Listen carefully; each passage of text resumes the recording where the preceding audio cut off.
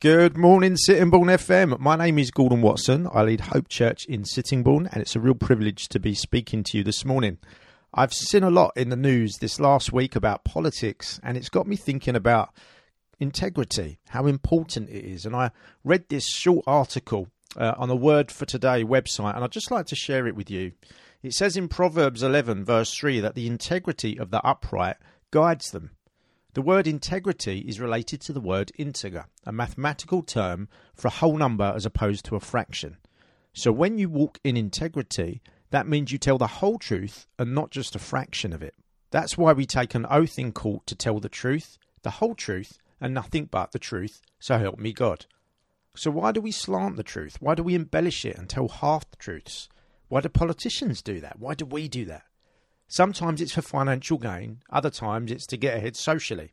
Sometimes it's to climb the career ladder, and sometimes it's to hide our actions.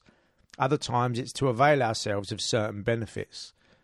In the Bible there's a story about a guy called Jacob whose name means trickster.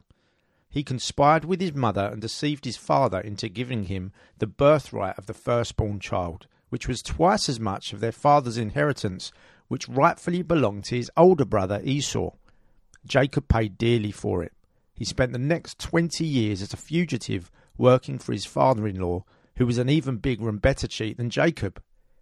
Jacob had forgotten his encounter with God and these promises. God said to Jacob, "I am with you and will watch over you wherever you go. I will not leave you until I have done what I have promised you." It says that in Genesis 28.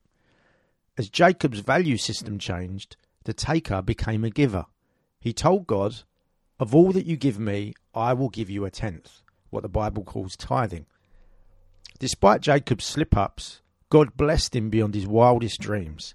He eventually became a man of integrity and returned home after many years with a beautiful family, great riches, and a new name, Israel. The truth is, integrity pays dividends every single time. Why? Because God guarantees it.